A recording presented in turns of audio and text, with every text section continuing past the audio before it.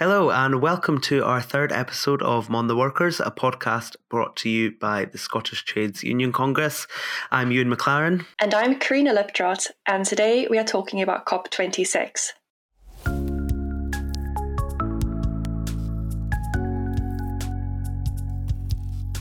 As most of you will know, Glasgow hosted the COP26 summit, where over 25,000 delegates and officials came together from across the world to discuss and action climate change measures and agreements. After the conference was extended, countries have narrowly agreed a deal on the climate crisis. This deal is known as the Glasgow Pact and sets a goal of limiting global warming to 1.5 degrees. In this episode, we will chat to people who are inside the conference and those who are taking action on the streets around Glasgow while the summit was happening. We are joined today by Richard Hardy, who is the National Secretary with Prospect Union. Prospect is a trade union which represents engineers, managers, scientists and other specialists in both the public and private sectors. Richard was a member of the Scottish Government's Just Transition Commission. And joining Richard is Frances Stewart, who is our colleague, but also a policy officer within the STUC and was part of the trade union delegation at COP26. And joining them both is Stephen Smiley, who's a member of Unison's NEC, deputy convener of Unison Scotland, and a member of the Scottish Left Review editorial committee. Hi, folks. Thanks very much for joining us today. It's a pleasure to be here. Thank you. Yep. Thanks for inviting us. Thanks for having us on. Yeah, so my question was for Richard. I know you addressed COP on the last day representing trade unions and non-governmental organisations. But for those of us that missed your speech, what was the kind of key messaging? I think it was to express an extreme level of disappointment. The presidency had had 2 years to prepare because obviously COP was cancelled from last year.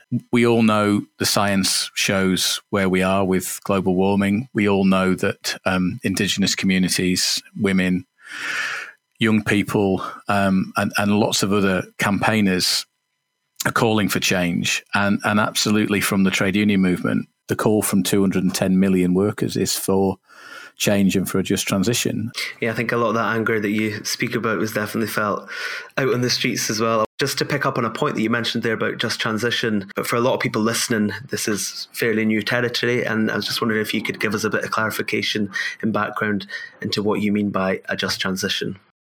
But one of the really key issues for me in campaigning around just transition is that those people that are more able to afford to pay should be bearing the burden of this. We've seen in the UK, for example, electricity decarbonised with a flat tax.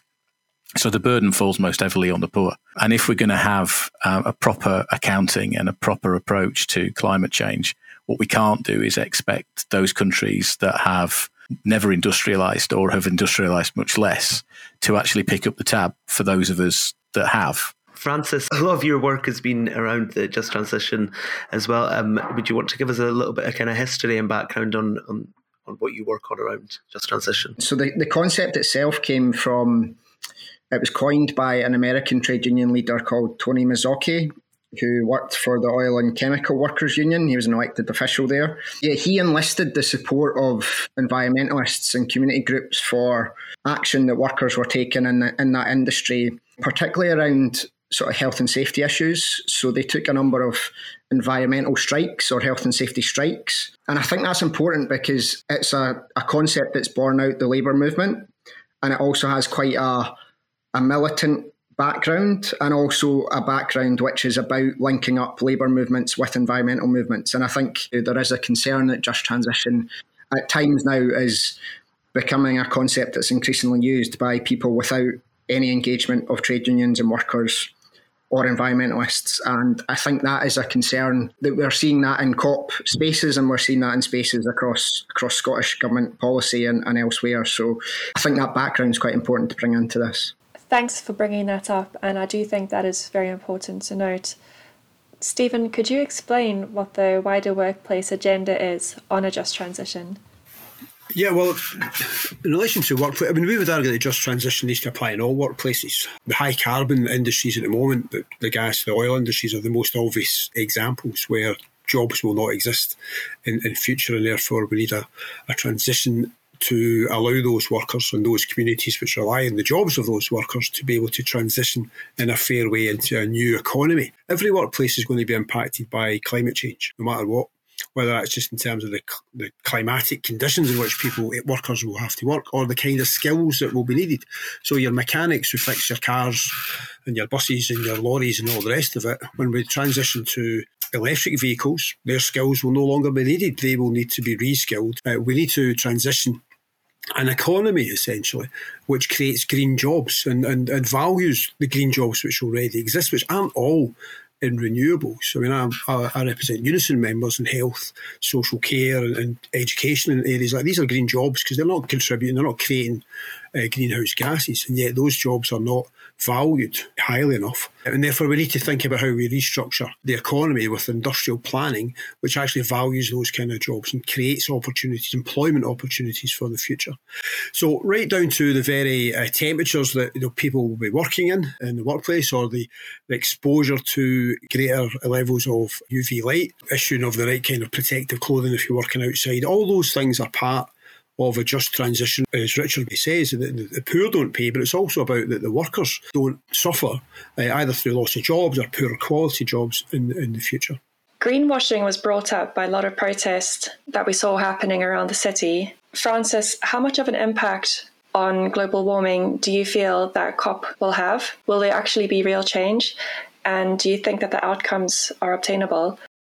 Quite a big question. My first thoughts is that COP itself in many ways is to many a big greenwashing exercise, and COP is used by a number of governments and companies to launch initiatives which either don't engage workers or aren't ambitious enough in terms of climate targets. So I think there is a risk that, like I felt when I was sort of in COP, that there was like just journalists everywhere, it was a media scrum everywhere, and the people that come out of that media scrum are quite often the rich and powerful, and it's not representatives of workers. So I'm a cynic at nature. So I don't see COP itself coming up with good outcomes. As Richard said at the start, we're on a trajectory of 2.4 degrees warming. We don't have funding for the Global South. I don't think the outcomes of COP are good enough to see good sustainable solutions to tackle climate change.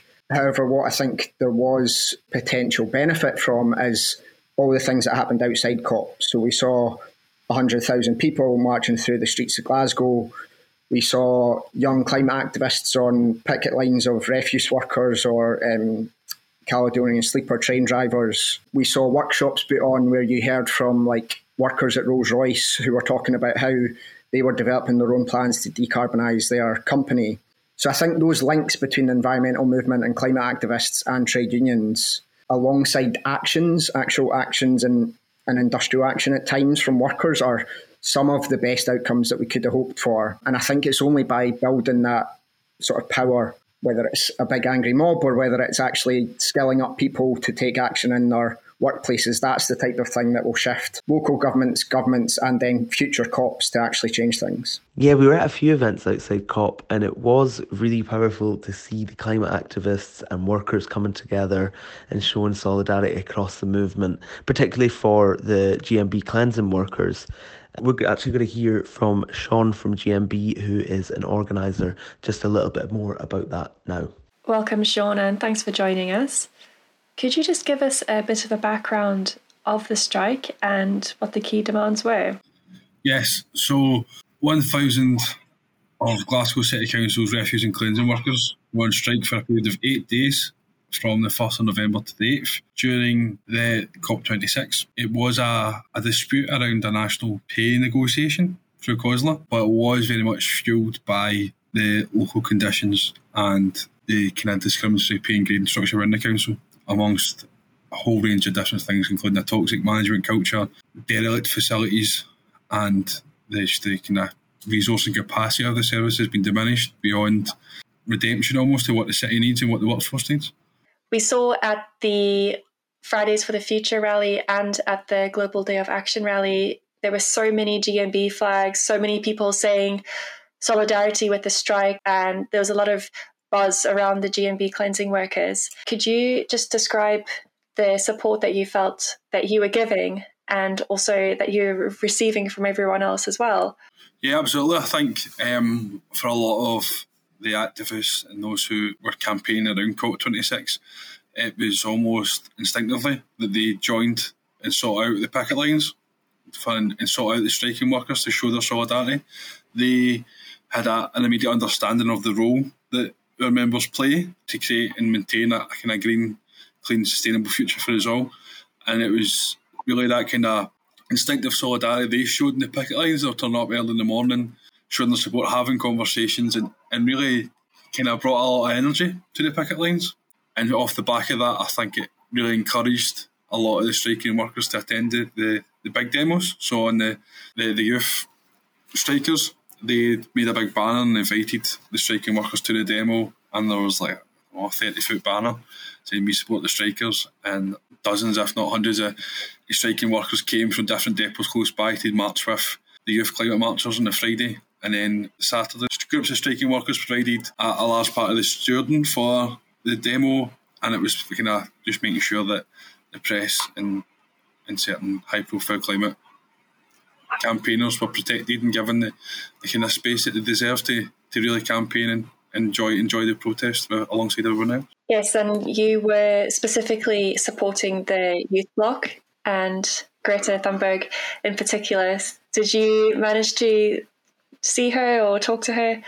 I didn't. I don't know if any of the striking workers did, but I think they had a great time. And I know through the conversations that I've heard and the feedback I've got is that kind of level of mutual understanding and mutual understanding what needs to be done was most strongly felt between the youth strikers and the kind of Glasgow refuse strikers. It was that they both understood the challenges that we all face and the actions that we need to take together to combat it and fight for a decent future. And it's one of the most inspiring things I've been part of, and I'm sure it will be leave a lasting impression for everyone that was involved.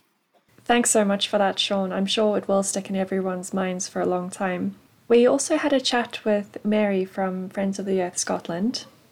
Mary, could you explain what the Glasgow Climate Pact actually means? Yeah, so you'll have seen in the reporting for after the climate summit that there's been an awful lot of backslapping and congratulations about the new Glasgow Pact. There's also been a blame game going on about in relation to the bits that didn't maybe live up to how the UK presidency wanted it to. But from where we're standing, we think COP26 will be remembered as really a historic failure to close the gap on 1.5 degrees. So the aim of the Glasgow summit was to keep 1.5 degrees within grasp. But what we've seen is rich nations really shirking their responsibility to clean up the mess that they've created and trying to offload the burden of climate action onto the shoulders of the poorest. So, the Glasgow Climate Pact, it's got the language of 1.5 degrees, but just repeating that is absolutely meaningless when there's nothing in the agreement to actually deliver on it. And what we saw over the last 2 weeks is, countries, including the UK, the US, and the nations of the EU, they're really failing to cut their climate pollution fast enough. And they came to the table with absolutely nothing new in terms of the urgently needed climate finance that they owe to countries already bearing the brunt of climate breakdown. And instead, what they did was they spent their time making all these unenforceable announcements and pledges on the fringes of COP, most of which are simply sort of reheated or vague promises for action. And inside the negotiations, they instead blocked on a fair process for badly needed long-term climate finance. They refused to entertain finance for loss and damage, and that was a key red line for many countries of the global south. And instead, they pushed through all these loopholes and get-out clauses to avoid having to take action themselves. What we were discussing earlier on, COP being viewed as a total failure. However, it was good to see that many people out on the streets and really fighting the cause. And I know that Friends of the Earth Scotland played a role in that. I was just wondering what was the kind of cooperation that you had between the campaign groups and unions, and can you speak a bit on that at all? Yeah, and I think that's the important point, right? So despite the failure of world leaders and negotiators to get to where we need to be inside the negotiations, we actually do leave this summit with real hope in our hearts, because the movements have come together, more powerfully and in more unity and numbers than ever before around this summit, and thinking in particular of workers and climate justice activists. So, workers' struggles were really highly visible at COP26, and I think a number of the unions did a fantastic job of really leveraging the summit to win long-standing battles for better pay and conditions. So the fights with Abellio, the rail workers, and also climate activists being on the picket line pretty much every day with refuse workers. And I think that was one of the amazing things that we saw there, this sort of building of solidarity, showing and learning together about how our struggles are connected, because of course the climate crisis is caused by the same drivers that are gutting the our essential public services. And without a decent, well-funded public service infrastructure, we can't put in place what's needed to turn around the climate crisis. And public transport and waste are actually really, really obvious examples of this. Transport being one of the biggest sources of climate pollution, and public transport being an absolutely key part of the solution to this, to getting people out of their cars. And of course, refuse workers and refuse infrastructure being, a really fundamental component of the circular economy. So, that was great to see that sort of solidarity and learning together in action. We also had the Just Transition Hub, so this joint platform of the Scottish Trade Union Congress with Friends of Scotland, War on Want and others, to really start to have those deeper conversations around how our different struggles come together, and to start to think through how we overcome some of the contradictions or apparent contradictions in maybe what we're calling for in different parts of the movement, so that we can get to a climate-safe future in a way that leaves no one behind in the global north, but that also doesn't come at the continued expense of the global south. So, a transition in the global north is simply not just if it relies on the continued extractivism of global south resources. That's just neo-colonialism. So, starting to have those really, quite challenging at times, but essential conversations around global just transitions. Thank you very much. That was Mary Church from Friends of the Earth Scotland. But something I guess that I wanted to ask specifically to Richard and Stephen as well is, what can workers be doing specifically to help promote change in their workplaces, but also in their communities? Unions and the communities that we work in are often going to be at the forefront of change. I think in relation to some of the high carbon jobs, we need to be holding the employers' feet to the fire and demanding to see their decarbonisation plans. And at a national level, which we do to an extent through the STUC, we want to see what the government is going to do about creating good quality jobs, about encouraging capital to produce those jobs, but about what it's going to do itself. Because I think we all agree, whether you're a left-wing union or a right-wing union, that the market is not going to deliver this solution on its own. Francis, would you like to add anything to that? Yeah, I guess just on what workers and unions can do, Stephen and Richard have talked about this, but they can organise in existing industries and come up with their own decarbonisation plans. I also think that they need to organise in the new green industries of the present and the future. And there's big challenges there. Like, we've seen a lot of particularly renewable energy work not bring the jobs that were promised. People might be aware of the example of the BIFAB yards or former BIFAB yards in Fife and Arnish, where work was promised to come in and hasn't come in, and lots of people have lost out and that work has been offshored. But I think we still need to organise to improve the jobs that are being created in those industries. And then the third thing that I think we can do is, we're workers, but we're citizens too.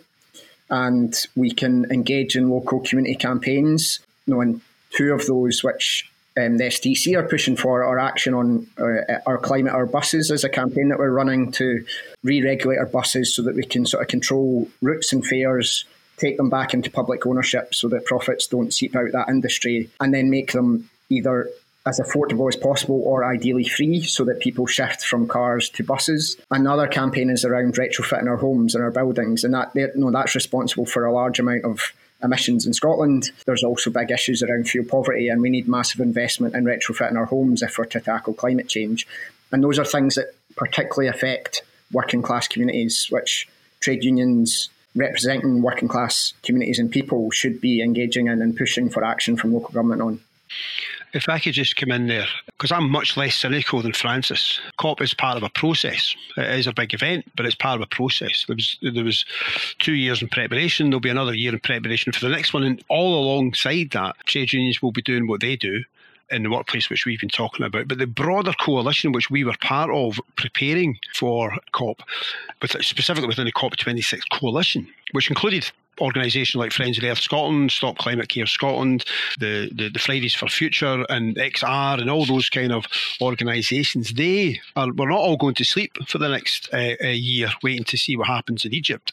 We are going to continue building our own campaigns, but it's critically important that we actually build that coalition, that we continue to work with these organisations so that the message and the examples get into the community and we put pressure on the politicians. Thanks for that, Stephen. And thanks for everybody for joining today. Appreciate you coming along to speak to us. This episode was hosted by Karina Liptrot and Ewan McLaren. Please rate and review us on Apple Podcasts and follow us on Twitter, Instagram and Facebook. Our username is @ScottishTUC.